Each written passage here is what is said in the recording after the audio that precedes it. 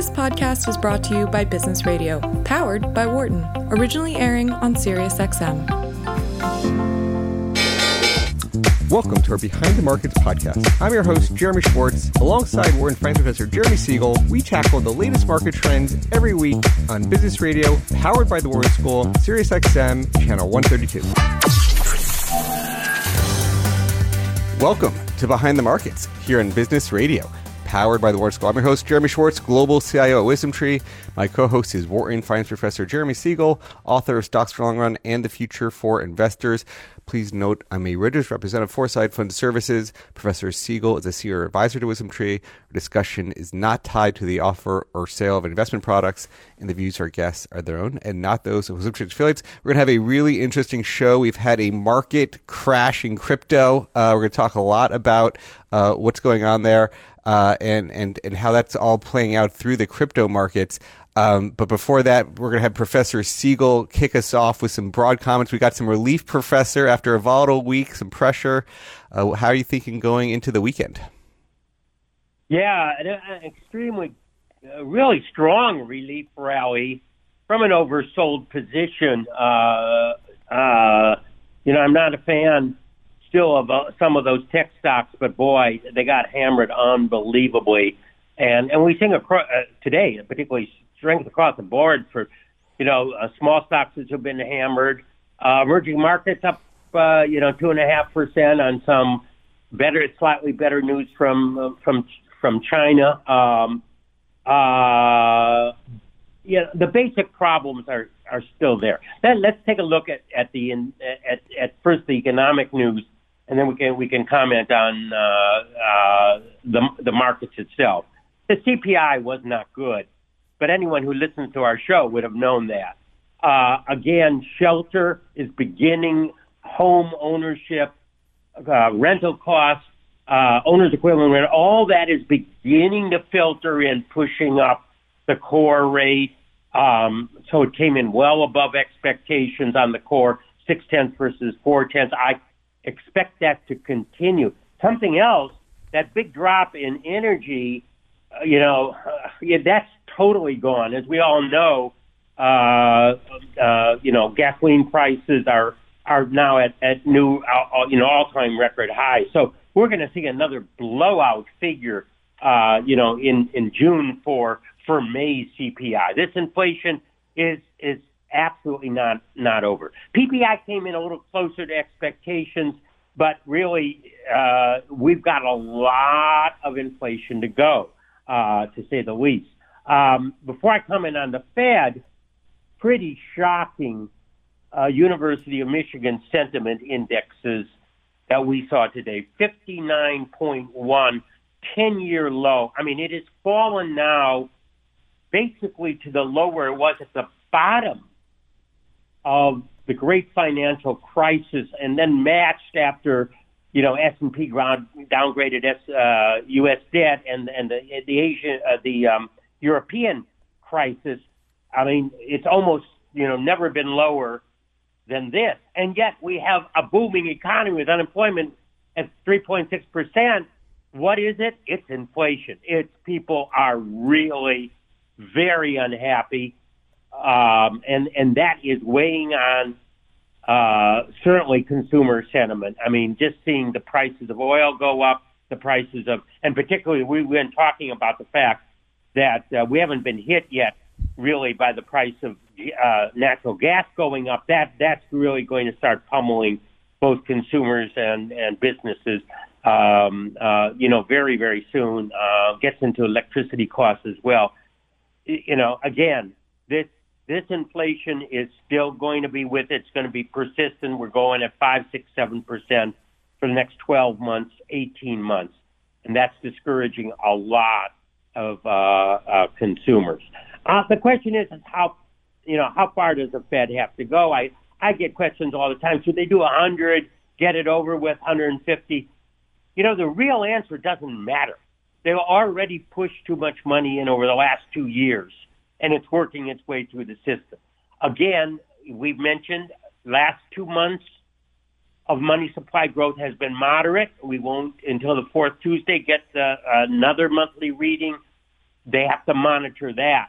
So, whether they go, shock the markets to say we're really, serious or not, that money is in there. That money's got to go through the system. There is still too high demand for labor and too high demand for goods, combined with the energy crisis, partly but not wholly emanating from the Russian invasion in the Ukraine. Did we see the bottom yesterday, or is this just another short-selling cover rally that we saw before? It's impossible to say. I always say, bull markets always give you a second chance to get in, maybe not quite at the bottom that you had before, but close to. So we could get a nice rally and then a retracement. I've said when we came within a few tenths of a bear market in S&P, we might get it. But I have a hard time. I mean, I hear a lot of commentary talking about 16, 17 PE ratios on a 5% cut on earnings. First of all, I think earnings are going to be good this year. I think we're going to meet estimates. Recession, if it's going to be, will be in 2023. Secondly, I've maintained that the real equilibrium PE ratio is 20. Now, doesn't mean it's not. Listen, markets fluctuate. It could go 25 at the high, 15 at the low. I'm not saying, but I'm just talking about normal. We are undervalued for a long-term market. Doesn't mean can't go lower in the short run. We all know that. Long-term investors should step in. They have cash. Start legging in. If you've been lucky enough to have cash, start legging in. What's working? Even though we got a better bounce in NASDAQ and the ultra, mega growth stocks, I have a short selling bounce. The rotation is continuing into the value stocks and into the dividend paying stocks. And I believe that rotation will continue. Let me ask you one final question on bonds before I let you go. The certainly so much of it's gone with bonds selling off all year. This week, you've also seen bonds rallying a bit on with the stock selling off again for the first time all year. How do you see the bond market playing out through the rest of the year? Is there you talked about 20 as new normal PE. Do you have a new normal real interest rate for the 10-year? We talked a little bit about that this week. Yeah. So right now we see the 10-year tips at 22 basis points. Very honestly, not much higher. I wouldn't be surprised to see. I mean, I don't think we're not certainly never going to get back to the 4% in the late 90s, early 2000s. There's so many things working against that. I would say that I wouldn't be surprised to see real tips going between -0.5 and +0.5. And I also, I've been saying the 10-year on the nominal side, maybe it'll hit 3.5, but you can see now it's down 2.88. I mean, the Fed will continue to tighten. We've talked about that. They probably have to raise certainly above the 10-year rate. There will be a mild inversion, coming up. Listen, we have December 23 Fed funds at 3.01 right now. December 22 Fed funds is selling at 263 right now, which is, about 30 basis points under the 10-year. And we know that those are actually underestimates given the hedges of where we ultimately do have to go. I do want to mention about crypto. The crash of the stable coin was in the algorithmic form. It put pressure on all the others. They have come back to par. Now, I can't vouch for all of them. And, one has to realize, and obviously this had affected Coinbase, which was, all the way down in the 40s, now has jumped back to 72 as I look. But, if Coinbase or any of them go under, your crypto holdings could be consumed by some of the creditors. Some people pointed out that's through a brokerage firm, that's not really. You have insurance against brokerage firms of several millions of dollars on the brokerage firms with much tighter supervision and affirmation. So it is, you do have to worry about that.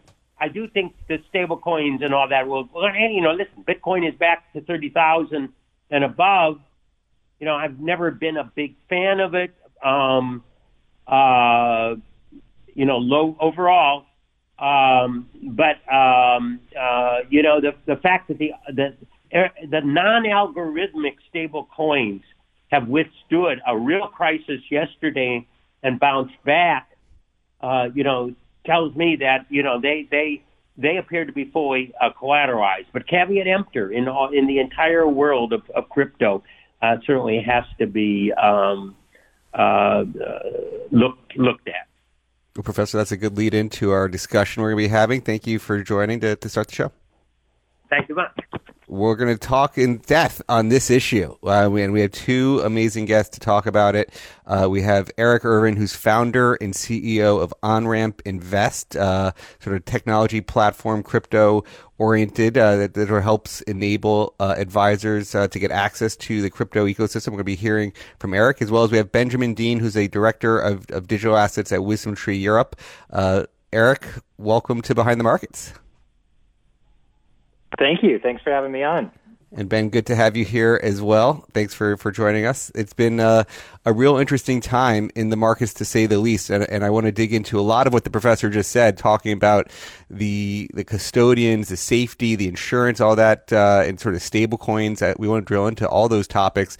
But Eric, I think you've got, as a CEO and founder of a business, and been trying to raise capital for to keep the business during all this volatile times. Tell us about what's your experience been with this business. Yeah, it's been a wild ride. Just like when any startup, you go through times of feast and famine, and OnRamp is no stranger to both of those. We started the company about 18 months ago. Have really been through an awful lot, like fast hyper growth in the beginning, and then I took over as CEO about 2 months ago in order to raise capital and get the company funded. And as you look out on the horizon, you see, VCs are really tightening up their purse strings right now, and crypto is it's not the best environment to be raising capital, but we're really happy. We just closed a round with some excellent investors. We're going to be putting some news out on that. So I guess we're breaking news here. Breaking news on SiriusXM. Yeah. OnRamp has raised some capital. Yep. And really happy with the market and the investors. And, I think this is when the real investments get made. Like in the great financial crisis, that's when so many unicorns were built. And, during the .bomb crisis, it's the people who put capital to work in those environments, and then the companies who build throughout those environments, those are the ones that typically end up light years ahead, because they just don't do the profligate things that you do in bull markets. They're a lot more conservative with their capital, I should say. Forged under fire. Well, congrats, Eric. Right. We were an early seed round investor, and we're very happy for you to have gotten this new injection. And it's been tough. I mean, as you said, sort of a lot of growth early on, and having to figure out how do you manage in this environment has been tricky. As you are talking to advisors, what are those conversations like? How they picked up pace? Have they been nervous this week? What's been the sense of your conversations? Yeah, zooming in on this very hyper focused, kind of short term time frame. Advisors are just humans, just like everybody else, and so they get that kind of nervous, kind of want to hide underneath the desk and not talk to anyone, and just hope that the markets kind of fix themselves. But most people are just as positive as they've ever been, if not even a little bit more positive, because I think some of the bloom is off the rose, and where they wanted to allocate to crypto, but they were a little hesitant in this raging bull market that we've had for many years now, that now they're starting to kind of come back and say, all right, things are a little bit more sane. And if if anything goes to show is just the resiliency of Bitcoin. You just can't kill this asset class. It's no matter how many bad things that happen, it continues to survive and come back. And I think like this algorithmic stablecoin event that just came upon us is a true test of the market. And again, it just survives. It's like the Mt. Gox thing. There's always been a crisis in crypto, but it always seems to come back and usually come back stronger. Well, Ben, let me bring you into the conversation. You wrote a note today, I believe, the pegging Soros would be proud of. So let's talk about the breaking of the Terra peg. When you say proud, Soros would be proud. Why is he going to be proud of what happened this week? Essentially, what happened this week was an attack on the UST stablecoin in an attempt to kind of break its peg, and then because of the design of this network, ultimately kind of break the economics of the network. A little bit like Soros going after the British pound or the Thai baht. Different kinds of dynamics at play, but the outcome is similar. What folks need to understand at the get-go, and Professor Siegel touched on this, not all stablecoins are the same. There's kind of two broad categories of stablecoins: US dollar peg tokens, Terra, Luna, UST. The source of this collapse this week is an algorithmically backed stablecoin. There's a dollar peg token that's redeemable for a cryptocurrency, and if the peg is lost on the downside, one is still able to exchange the UST stablecoin for this cryptocurrency at face value, and in that way catch an arbitrage profit. And the same works in the other direction. That is very, very different to the bulk of the stablecoins out there on the market. Those are not algorithmic. They are issued by entities, some regulated, some not so. And they are often collateralized, over-collateralized. So Circle issues the USDC stablecoin, which has seen huge growth this last year. Circle is a money transmission regulated entity in the United States, and their USDC stablecoin is wildly popular. It's backed by US dollars and short-term US T-bills. Tether is the other one that's issued by Tether organization. They're a bit more opaque about their holdings. Most of it is commercial paper, the quality of which is not immediately clear. But they are entirely different to this UST Luna incident this week. So we straighten that out right there. Now, to close out the thought, so what actually happened this week? I mentioned that basically there's this UST, US dollar token that is meant to be staying stable, fixed, and then there's this cryptocurrency that floats and you get arbitrage opportunities. There is a well-known failure mode for these algorithmic stablecoins. We've known it for years. One very clever person called it the coupon coin curse. And basically, to sum it in a couple of sentences, it's all very well to have this oscillating cryptocurrency to help stabilize the peg. But if there's no demand for the cryptocurrency at the time at which it's needed to bring the stablecoin back to peg, well, then just demand collapses. And it clicks into motion this chain of events whereby you almost see a run on the cryptocurrency and stablecoin. And that's what we saw this week. It's interesting. I want to go into a little bit more details, but I was right before this. I was listening to a quick Twitter Spaces spite. There's like a sparring match between a few people, and one of the CTOs from Tether was on, and people were sort of questioning, why aren't you showing what you have at Tether? Like, why don't you just give transparency? Any views to why they may not do that, or they say they're not required by the regulators, and any views on are others showing transparency? Would that give confidence in their holdings? Yes. So some entities are very transparent about their holdings. Circle has audited financial statements every month that you can go and check to see what the backing is. Tether, on the other hand, many years ago, Tether they refused to disclose anything that was backing it. They've gotten a little bit better in recent years by explaining the composition of it in broad terms. The founder or CEO there says it's their secret sauce, and so they don't want to to let people know what the secret sauce is. What I observe is that in the presence of that opacity and the availability of regulated, fully collateralized alternatives, people are voting with their wallets. Circle has, in essence, been eating market share off Tether over the last 18 months. And over time, that will continue to put pressure on Tether to be more transparent. If not, new entrants to the market have got a very clear path towards sustainability and profitability. And that's really the story of this crypto digital asset ecosystem over the last 10 years. It goes from like a ragtag bunch of wildcat equivalents, and then eventually it evolves into kind of the shell, Royal Dutch shell, formalized, regulated, institutionalized, professionalized, ultimately, a mature industry after a few decades. We're talking with Eric Ervin, CEO, founder of OnRamp Invest, Benjamin Dean, Director of Digital Assets, WisdomTree Europe. Eric, as you see the risks coming in the crypto ecosystem this week, how do you look at the activity, those stable coins, that dynamic? What's your sense of what all transpired this week?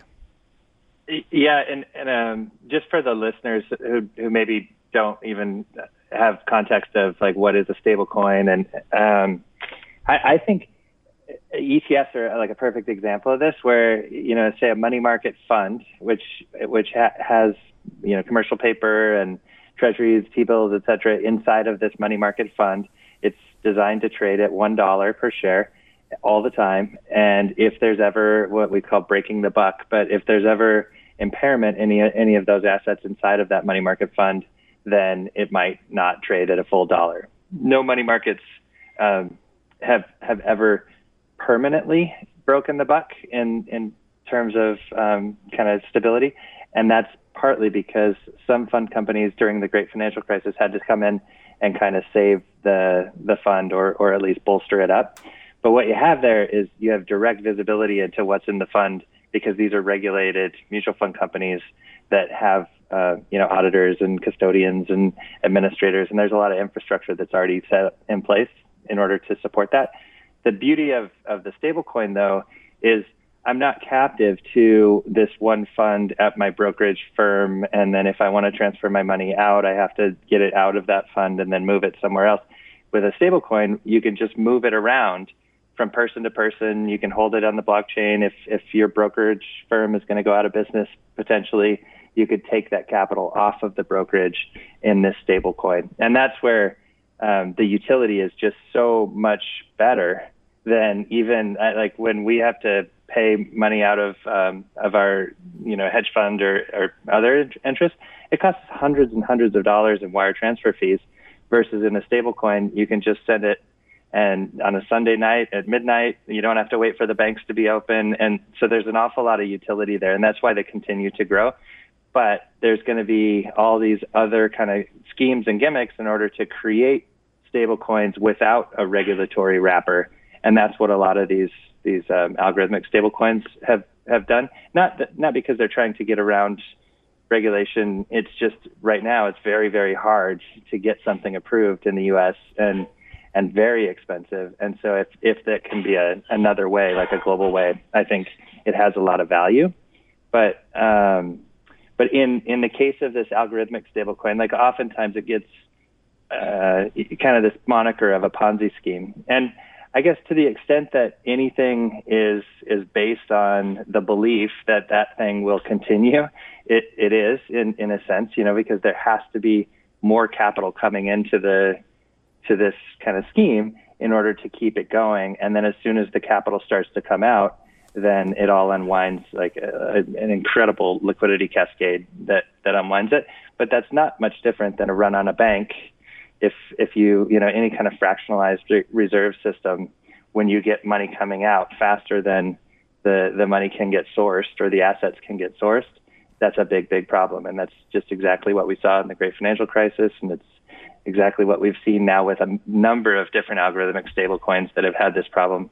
Maybe Ben could touch on the difference between the Maker DAI situation and say this Terra Luna one, because I think that's pretty interesting. Maker DAI has been around for some time now, and it's had its fair share of crises, it's continued to survive through this. I'd love to hear your take on why it makes it versus, say, the UST situation.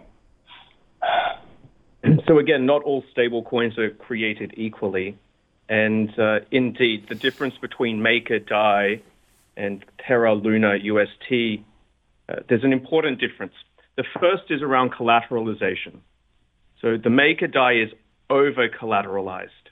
And in that way, it's maybe not the most efficient structure, but it has given that stablecoin DAI longevity. It's probably the longest standing algorithmic stablecoin. And it's backed by Ethereum. So Ethereum has demand use cases beyond just this very narrow idea of trying to peg it to a fluctuating cryptocurrency. There is demand for Ether to print NFTs, to take part in DeFi networks, to send stablecoins themselves on the network. So you've got this constant, and we found growing demand, which ultimately maintains the over-collateralized assets that back the DAI stablecoin. That's entirely different to what we saw with Terra, Luna, and UST. For a long time, it was not collateralized at all, the UST stablecoin. And that became a very apparent problem, not just theoretically, but like in practice. So the last couple of weeks, Luna Foundation Guard, a group of people, decided to start building up reserves in Bitcoin, try and back part of the Luna cryptocurrency. They managed to amass maybe $1 billion of Bitcoin, not nearly enough.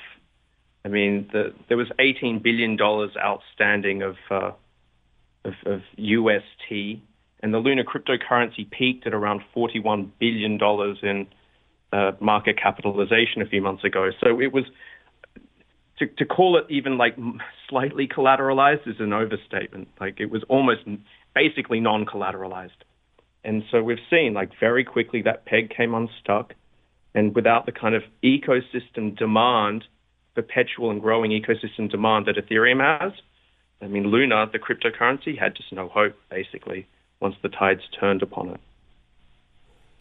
It was such a reverse. I mean, it was a steady march higher while the music was playing, and then it stopped, and it just sort of snowballed in like 2 to 3 days. It was a really quick reversal. Do you think is there that kind of risk with, is the over collateralization the one thing that makes Maker DAI different? The Ether background there. Certainly, yes. It's that over-collateralization that helps. It's that it's backed. I mean, Ethereum doesn't have to move up or down in line with the peg to DAI. Like completely independent.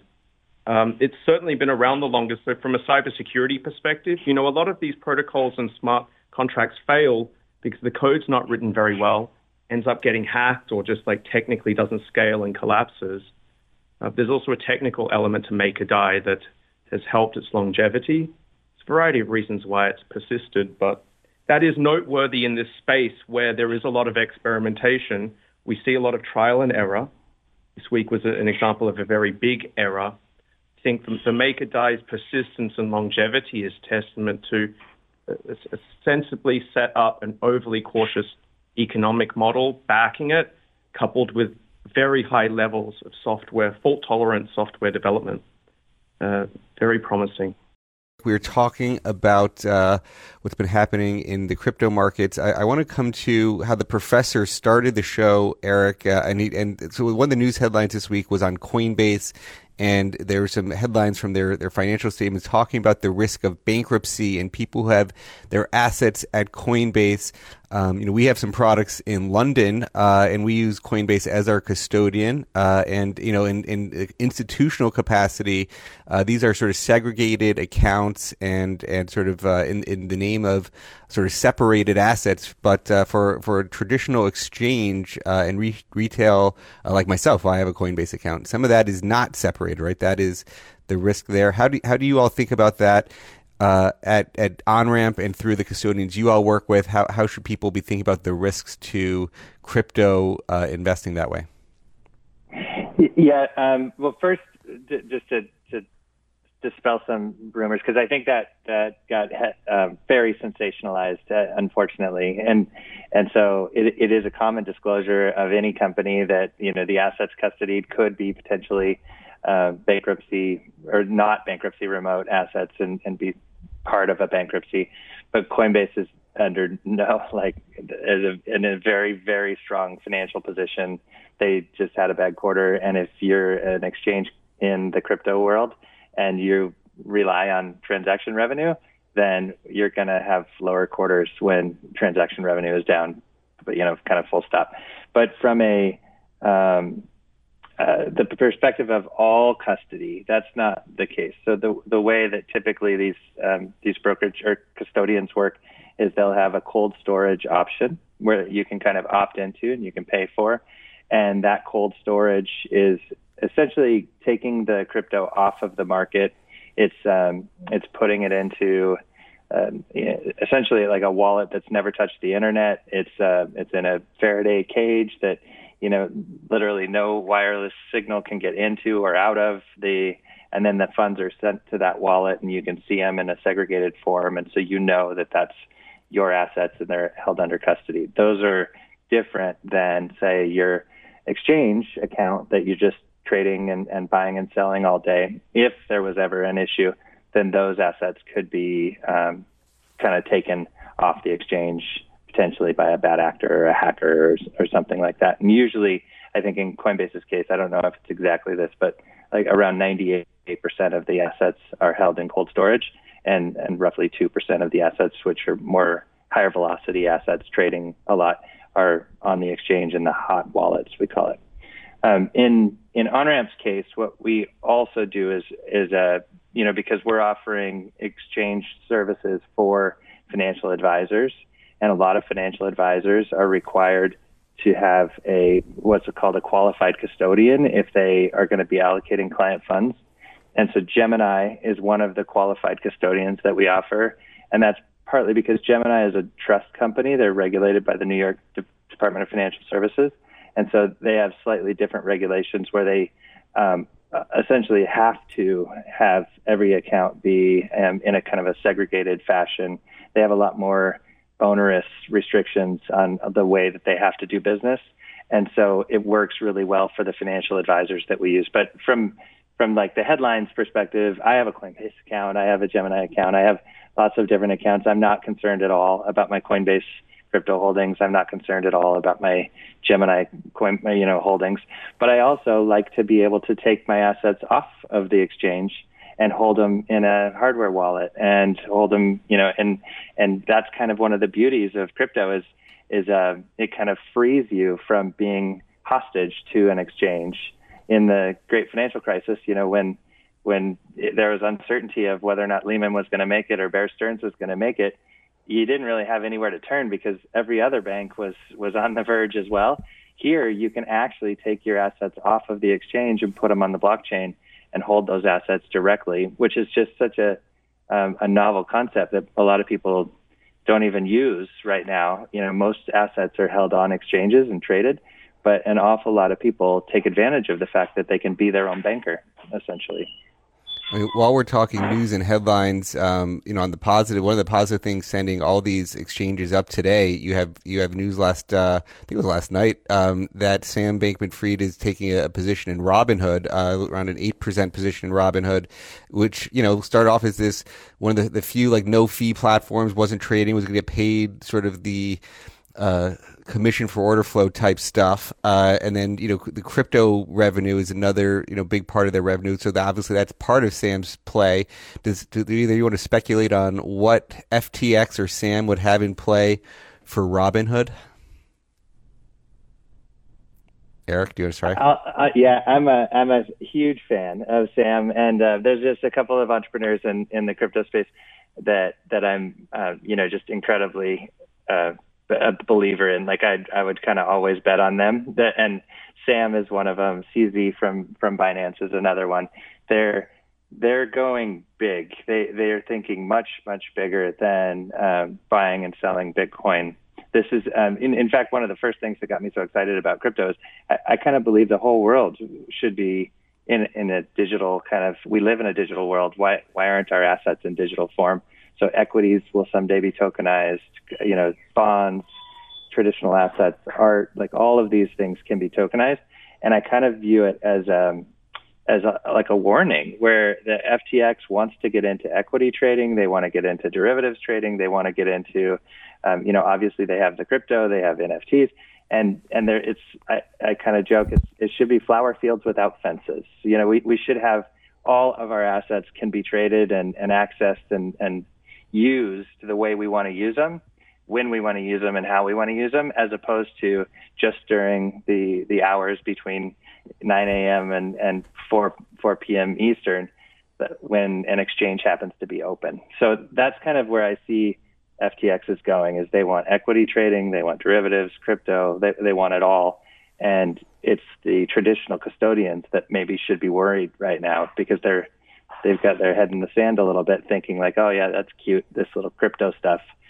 But these are some of the fastest growing companies in the world, literally.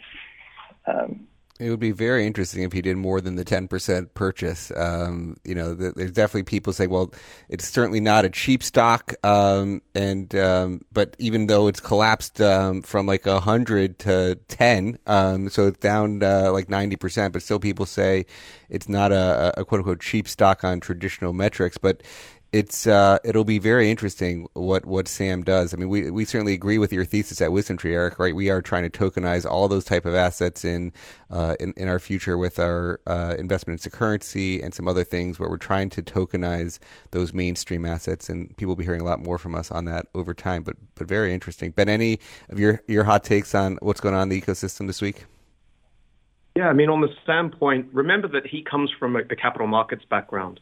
The reason he saw opportunity with FTX was like, traditional capital market infrastructure is really inefficient. Let's go and like redo it with the crypto rails, which he's been wildly successful for. What I find interesting here is almost like the way that you're watching the blurring of the lines between the traditional finance and the crypto, I guess you could call it crypto finance or crypto ecosystem. I suspect what he's about to do is go in and start. Remember, Robinhood is really just like a nice front end put on top of traditional financial rails. Now, if you were to go and take that nice front end and then go replumb the back end with crypto rails, you would have a much more efficient set of pipes with which to run not just crypto assets, but traditional assets for that matter. And so that dynamic whereby we're watching the lines blur between the two, which you traditionally were or historically have been separate, blurring of the lines is what we're seeing play out right now. I tack on the other element that tells us that it's almost the end of the Wild West for the crypto space, and we're watching the space mature. The other element is announcements like out of the Biden White House, the executive order on the responsible development of digital assets. If listeners go and have a look at that executive order, it's written out in very clear technocratic terms around there are benefits from this technology. We know it's really big now, and we know lots of people are benefiting and can benefit more, and we know what the risks are. So let's go and address the risks. Let's go and maximize the benefits and do what really happens with every wave of technological change at scale. That is perhaps the other element, almost like becoming more regulated. And I'll stop there. Let me just reintroduce our guests here. We have Eric Ervin, CEO of OnRamp Invest, Benjamin Dean, Director of Digital Assets, WisdomTree Europe. Let me sort of turn the conversation, Eric, to thinking about how investors should, in your mind, best practices for allocating to crypto. I think one of the questions is, with all this volatility, how should it be thought about in portfolios? We've worked with you all on some model portfolios and even indexes of crypto. There's an index called the R-Tree Index that we had created, call it 6 months ago, to try to be broad, diversified access to the ecosystem. And I think, today now it's around 70% between Bitcoin and Ether, so the two main assets, and it started with 4% in 11 separate assets and the idea to try to get some growth of the whole ecosystem, and you could have some winners and losers. But if you get diversified exposure, the idea of like indexing to the S&P, you wanted to try to get broad-based exposure. In disclosure, we had a Luna in that at 4% at the start, and it had rose and then collapsed, obviously. So, from the beginning, it would have lost 4% of value, but it did at the peak get up to 7% of value. How do you think about that sort of broad-based exposures? How do you think about incorporating that into people's allocations for things like that? Yeah, so a couple of things there. The first way is just you want diversification, because that's just a sensible thing to do. Is to, especially when you're investing in kind of a new novel asset class. And I think of this as more just it's a technology play. So this is just like you'd invest in, say, the NASDAQ or into a portfolio of strong new technologies, emerging technologies. Here you're getting to do just that. You're basically investing in a bunch of different protocols.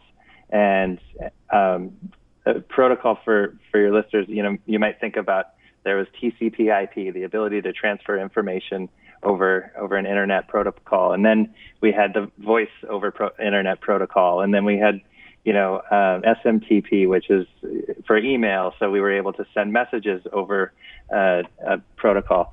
This is just money over the internet protocol, right? So, but now actually you can own some of the railing and the infrastructure. And so, like Ben was talking about Ethereum is a protocol, but you can actually own some of the transaction, benefits from this network. And so the more that the network gets used, the more value will accrue to those original token holders.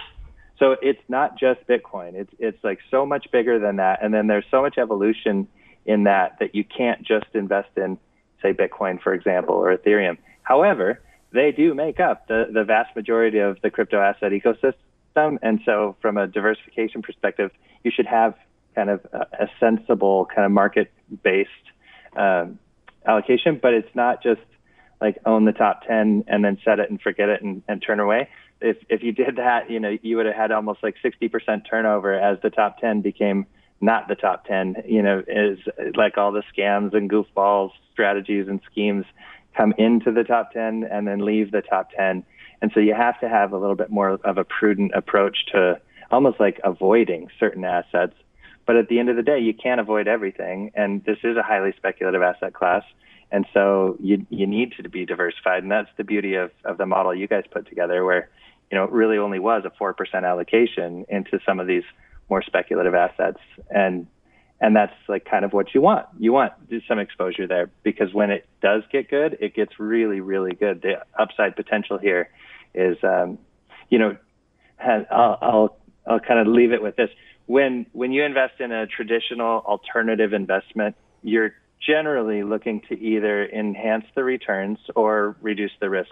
Most alternative investments are designed generally to reduce the risk. And so in order to allocate to these types of products, you have to allocate a large portion of your allocation in order to save yourself when markets go down. Here, you can allocate a small portion of your allocation because it's more of a return enhancer. And the upside asymmetry is so good, because the potential upside versus the downside to your portfolio of 2 to 3 to 5% is meaningfully like better in terms of allocating to crypto. And then the volatility, the ability to rebalance when markets are down, even on an asset class that say goes nowhere. It's just that ability of rebalancing when markets are down and then rebalancing when markets are up because you're selling. So the fact that it's volatile actually adds to your portfolio versus a not so volatile asset class like, say, fixed income or otherwise.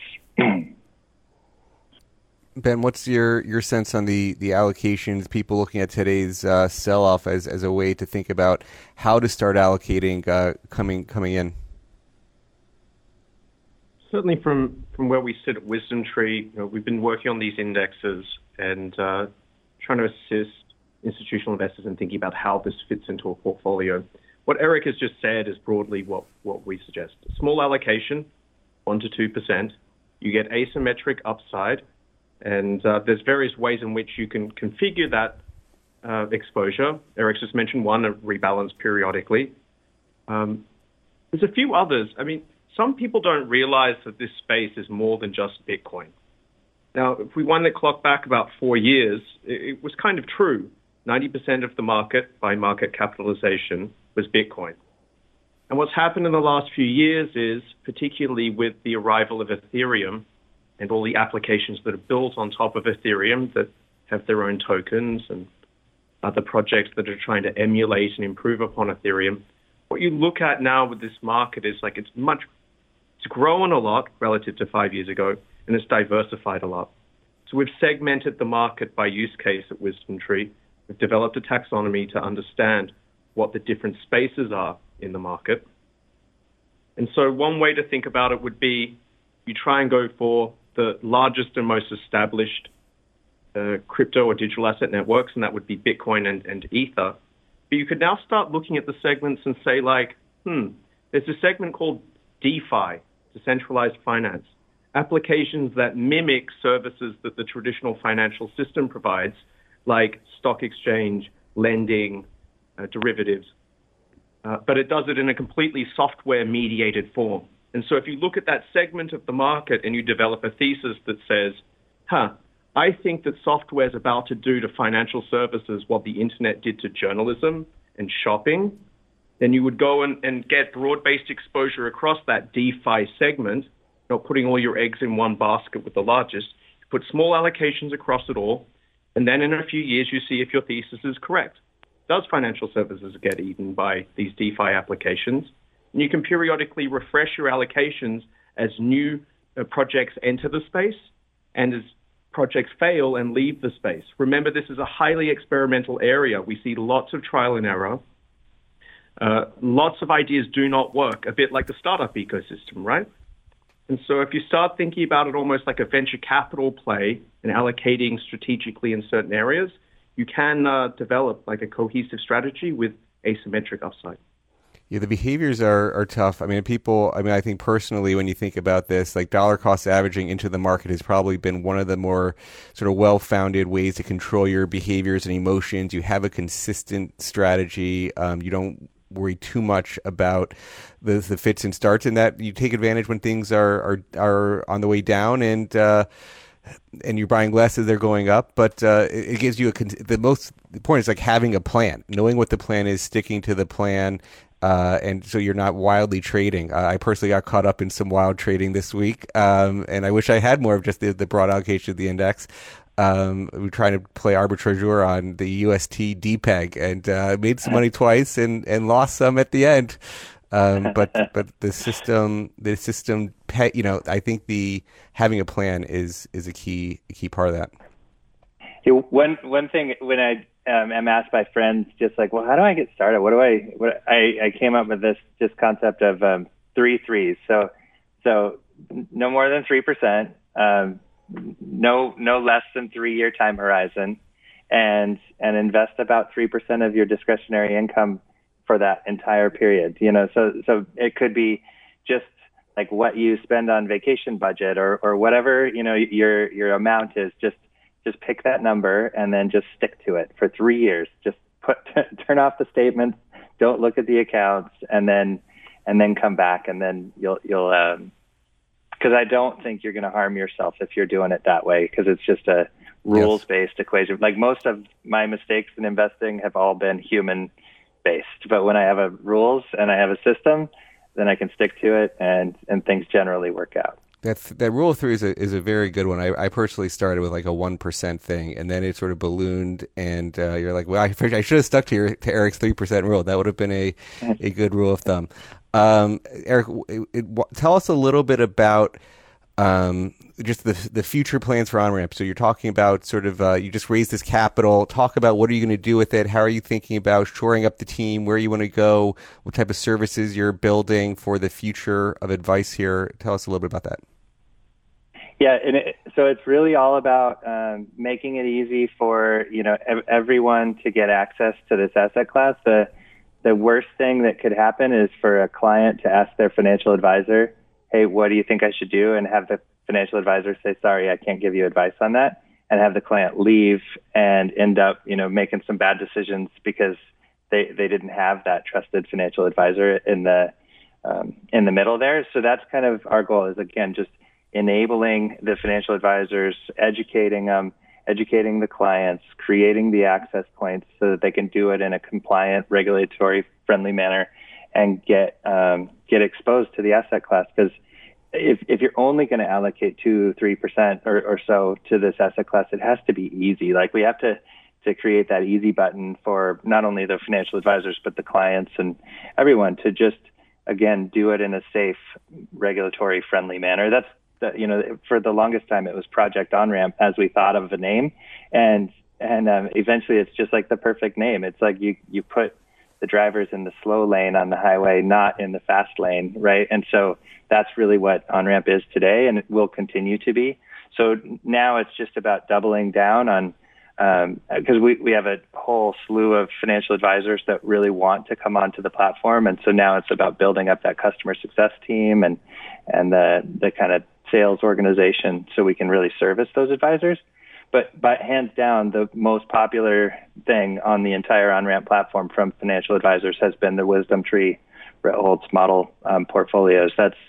And again, it's just, I think they want that little bit of the easy button of not knowing which ones to allocate to. And so this is their method of kind of offloading a lot of that professional advice to the WisdomTree Index team.